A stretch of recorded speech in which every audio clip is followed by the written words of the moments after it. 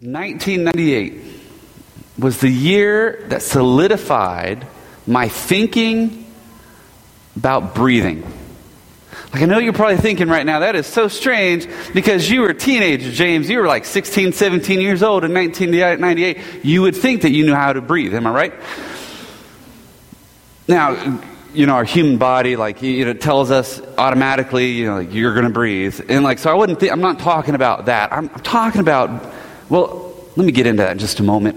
1998, y'all, I don't know if you remember what happened in 1998. See, everyone was worrying about the year 2000, Y2K. Everyone was worried about, oh man, all the computers are going to shut down, so Disney World is going to shut down, and all life's going to shut down, and all the milk's going to spoil, and it's going to be bad, and everyone's going to die. No? Just me? Okay, anyway, so 1998, though, was a bigger, more cataclysmic, end-of-the-world thing that was going to happen. There was an asteroid headed at Earth. Do you remember that? Do you remember 1998? There was a gigantic asteroid headed to Earth, and everyone was thinking, we have no clue what we're going to do, except for two guys. Two men bravely got on this weird-looking shuttle. Y'all don't remember? They got on this weird-looking shuttle, and one of those guys went to sacrifice his life for the rest of humanity. Those men were Bruce Willis and Ben Affleck. And they went up there. I tell you, that was the biggest. Oh, man, my heart was just pounding that whole summer until they saved the world. The event was called Armageddon. They even made a movie about it. And then they came out with this song. There was a song that came out with the movie Armageddon. It was performed by Aerosmith. In fact, it blew my mind. I was doing research for this message, and it blew my mind that this was their first number one hit, 1998. I'm like, what? They're back from the way before 1998. But there was one line in their song. One line. And y'all all know Steven Tyler, he's weird, number one, but he sings, he's got a very distinct voice. There was one line in that movie, in that song, that he sang that changed the way I viewed breathing for the rest of my life. And it was this line right here. I could stay awake just to hear you breathing. Right? Have y'all heard that? Maybe you heard the country version. Maybe you heard I have no clue. They remade that song over and over and over again. That line, I could not get it out of my head. I still can't to this day. It haunts me, and so you're welcome. Now it can haunt you all. And that's the way I was like, if I never heard that line again the rest of my life, I would be fine. Until about 10 or 11 years later.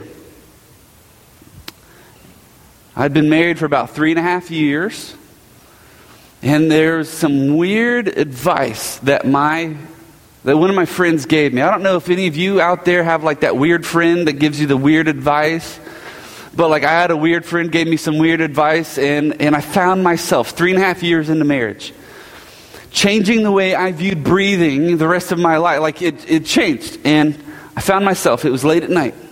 I did this a lot. It was late at night, and I would crawl out of bed, try to make it to where it didn't creak to where everyone else woke up in the house.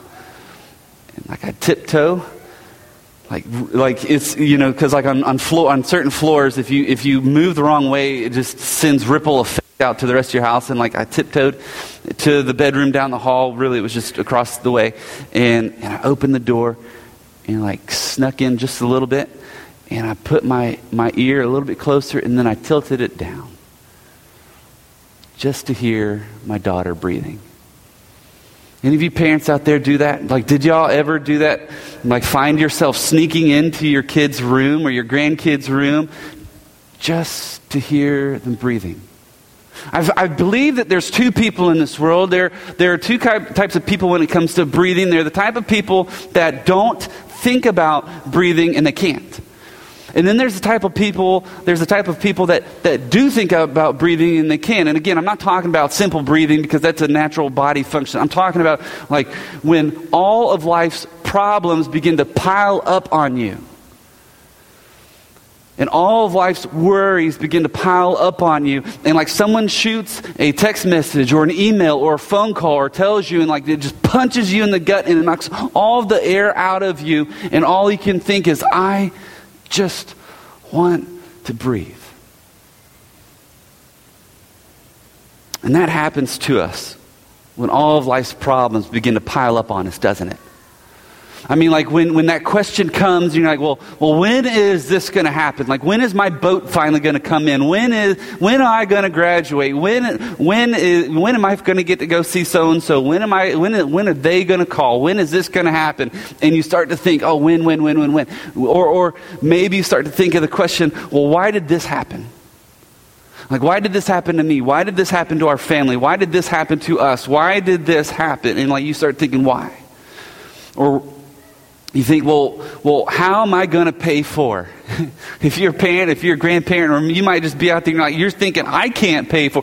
And you're thinking, how am I going to pay for this surgery? How am I going to pay for this problem? How are these medical bills? They're piling up. How am I going to pay for this? How am I going to pay for college for my kid? Maybe the kid, do you really need to go? Like maybe you're starting to think some weird stuff. How am I going to pay for this?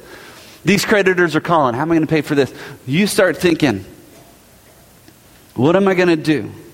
Or who's going to save me? Or who's going to be my new classmate? Who's going to be my new coworker? Who's going to be my new boss? Or who's going to be the person that like helps me out here? Who's going to answer my questions? Who's going to save me from my problems? And you begin to get doubt in your heart.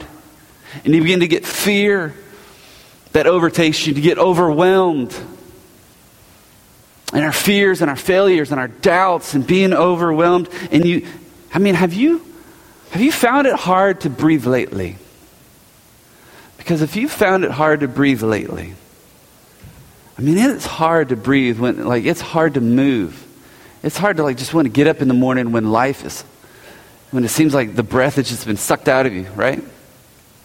Scripture tells us what we should do, what to remember, and I want to let you know this morning, if that is you, and if you feel like all of life's problems, maybe your life was great before today, and then everything's piling up today since you've gotten here, and you're like, I don't know what I'm going to do.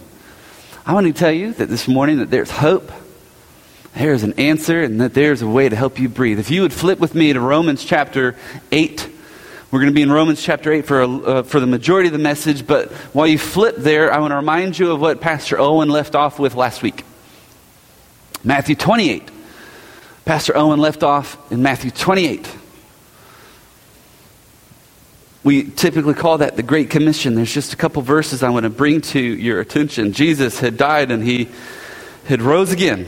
His people, his followers, they were like, where'd Jesus go? He died, our King, our Savior of the world. Who's going to, when our ship came in, and who's going to solve our problems, and how's this going to get fixed? And all he's gone. And they were heartbroken, and life's problems began to overtake them. And then Jesus rose again. I love that message that Jesus rose again. And that's why I believe that all of life is about Jesus. But Owen had mentioned, he said that some doubted. Do you remember that? Pastor Owen mentioned that some people doubted. Like some people still had questions. Some people still had fear. Some people still had failure. Some people were still overwhelmed. They're like, I don't know how I'm going to. I don't know when this is. I don't know what this is going to look like. And she's like, that's okay. Because I want to read you a couple verses. I just want to read you one, really, in Matthew 28, verse 20.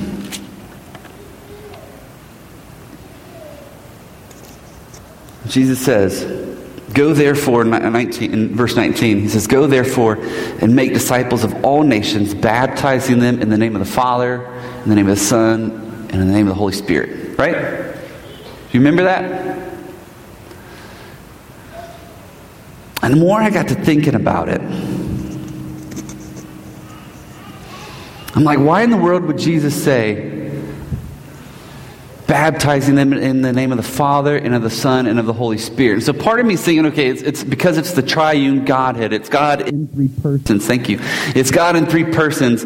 And so I started thinking about that. And I'm like, okay, that's what we normally think about, and we don't go any deeper into that particular part of the verse. But then something came over me. I'm like, that's probably not all that we need to know about quelling our fears and our failures and our doubts when we feel overwhelmed, like when we want to learn how to breathe again. Jesus is telling us something a little bit deeper there. And he mentions God the Father, God the Son, and God the Holy Spirit. I think for this particular reason, that they have all authority. All authority. All authority over your problems, and all authority over your fears, and all authority over your failures, and all authority over your doubt, and all authority over your questions. They have all of this authority. And then Jesus says this. He says, I am with you.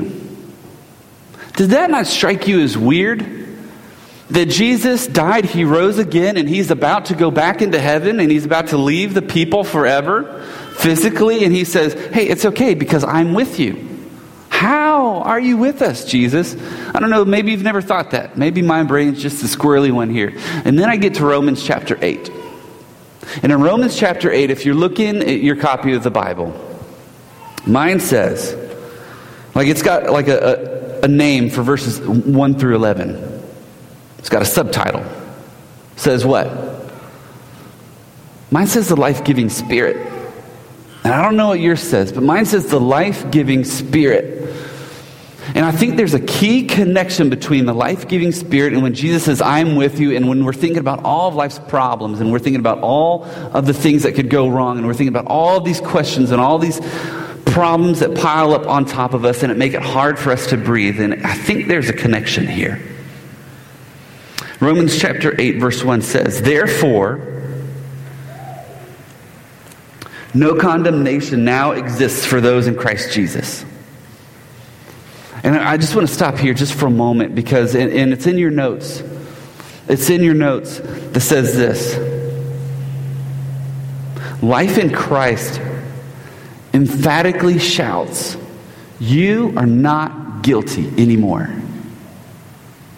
Some of us this morning, we need to hear that. We need to know. We need to realize. We need to feel it deep within that we are not guilty anymore if we are in Jesus. And so you're probably sitting there thinking about what you did last night, or the argument that you had on your way here this morning, or that decision that you're thinking, and you know it's a wrong decision, and you're thinking, I just feel guilty already. I feel shame already. But if you're in Jesus, and that's the qualifier there, you are not guilty anymore. And a lot of our doubts and fears can be squashed with that verdict of freedom. In fact, Jesus said here in John chapter 14, he kind of mentions, in verse 26, he says, but the Counselor, the Holy Spirit, the Father will send him in my name, will teach you all things and remind you of everything that I have told you. Like, the Holy Spirit of God, the Counselor. I'm just going to stand in front of the pulpit. I think I like to move around a lot, so I'm just going to stand and speak in front of the pulpit this morning.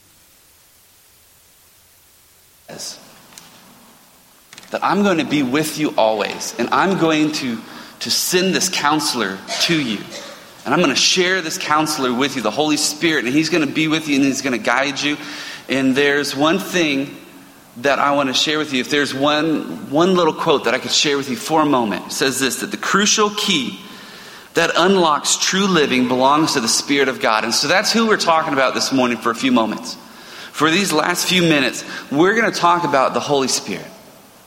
The crucial key that unlocks true living, it belongs to the Spirit of God. And so we get there in Romans chapter 8, verse 2.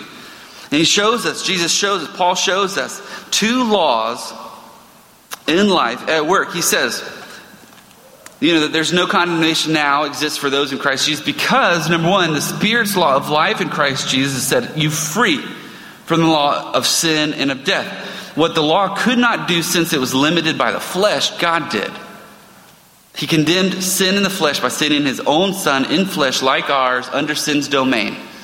Like Jesus went to attack the very problem on the home turf of where the problem existed. In order that the law's requirement would be accomplished in us who do not walk according to the flesh, but according to the Spirit. For those whose lives are according to the flesh, think about things that are the flesh, like we think about where our mind is wandering.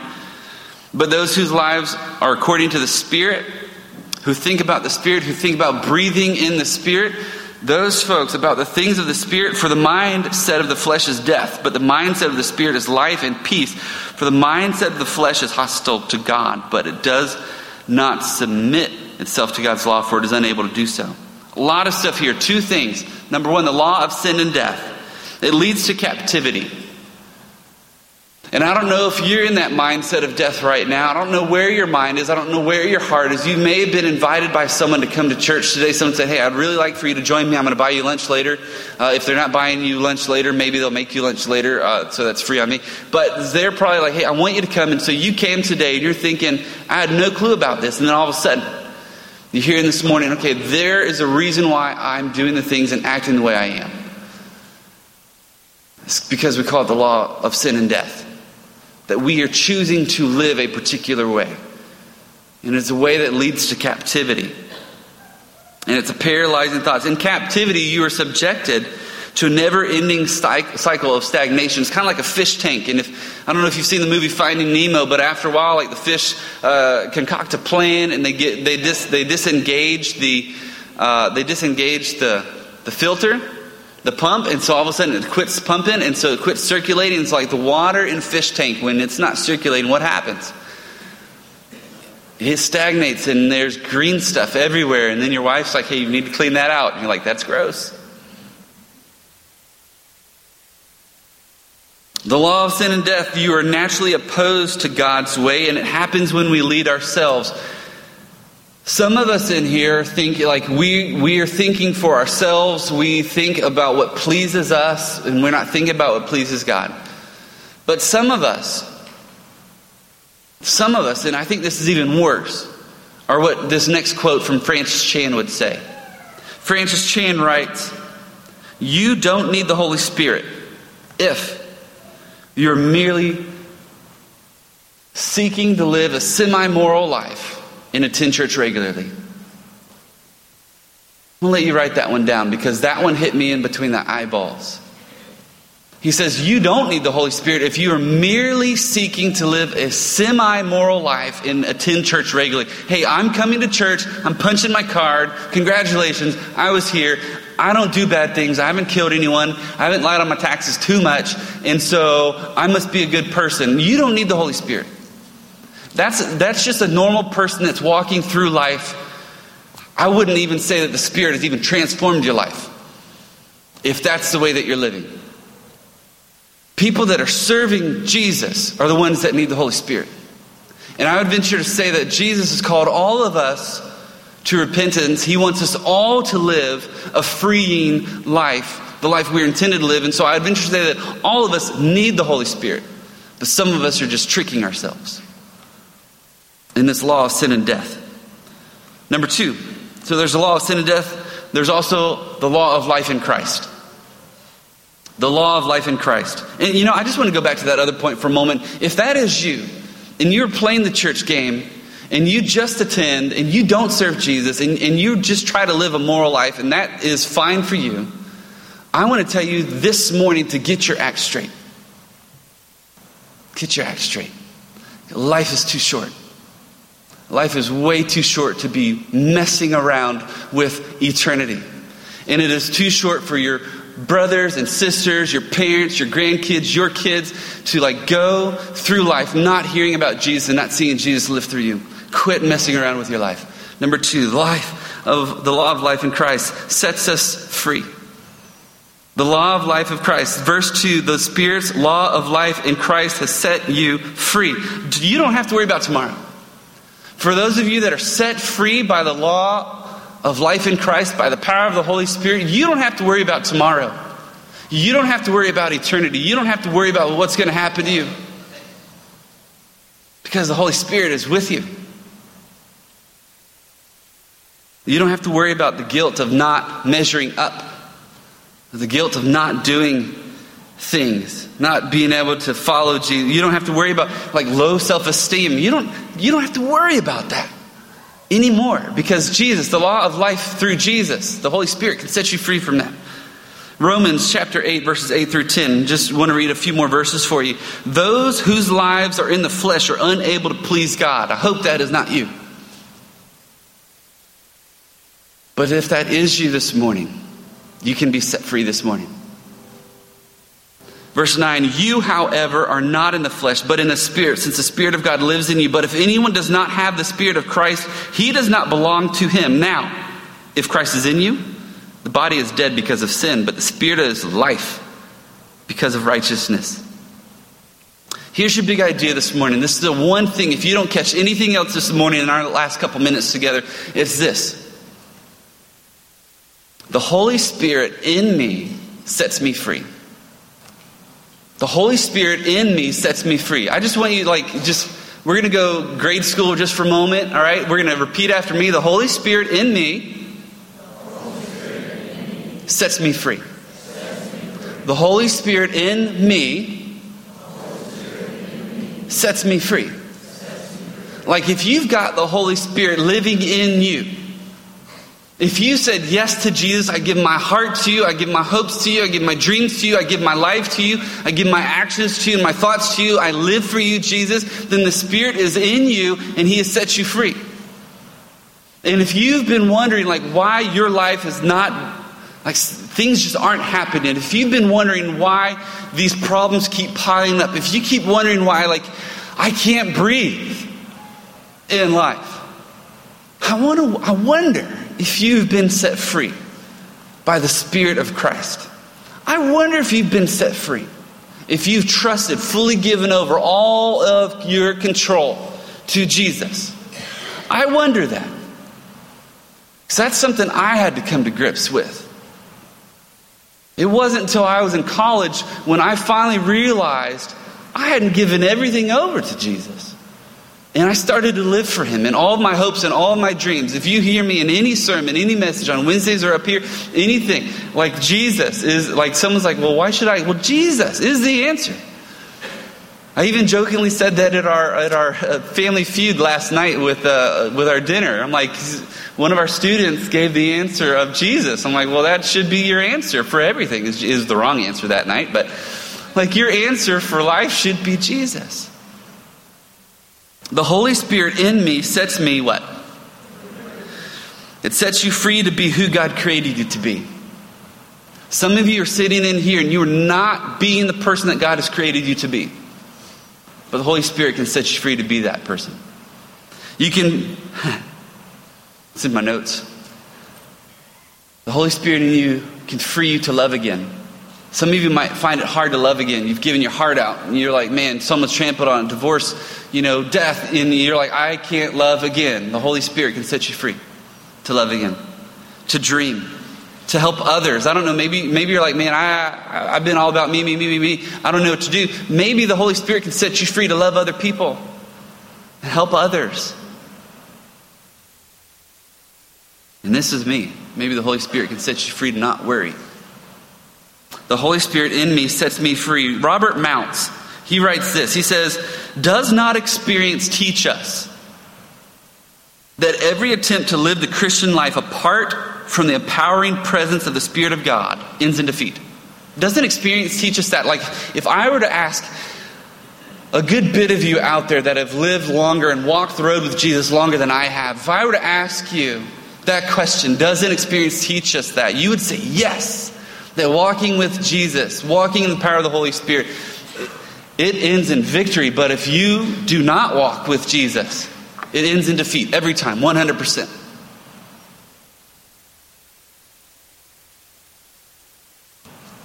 John chapter 15, verse 5 says this. I am the vine, you are the branches, Jesus says. The one who remains in me and I in him produces much fruit because you can do nothing without me. But in Jesus, you can do all things. Apart from Jesus, you can do nothing. Yet in Jesus, you are free to live. The Holy Spirit in me sets me free. Now, I could end this now, and it would have been a fantastic time with you.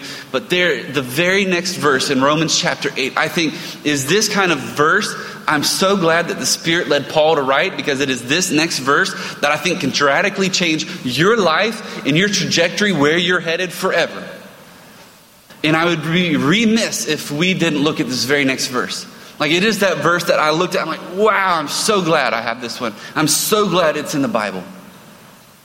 It's verse 11. It's empowering, it's encouraging. It says this, and if the Spirit of Him who raised Jesus from the dead lives in you. Oh man, if you can just imagine that. The Spirit that raised Jesus from the dead is living in you. If He is living in you. The very Spirit that took Jesus out of the tomb and said, poof, and you're back to life. The very Spirit of God that raised Jesus back from the dead, if He is breathing in you, is there anything He can't do?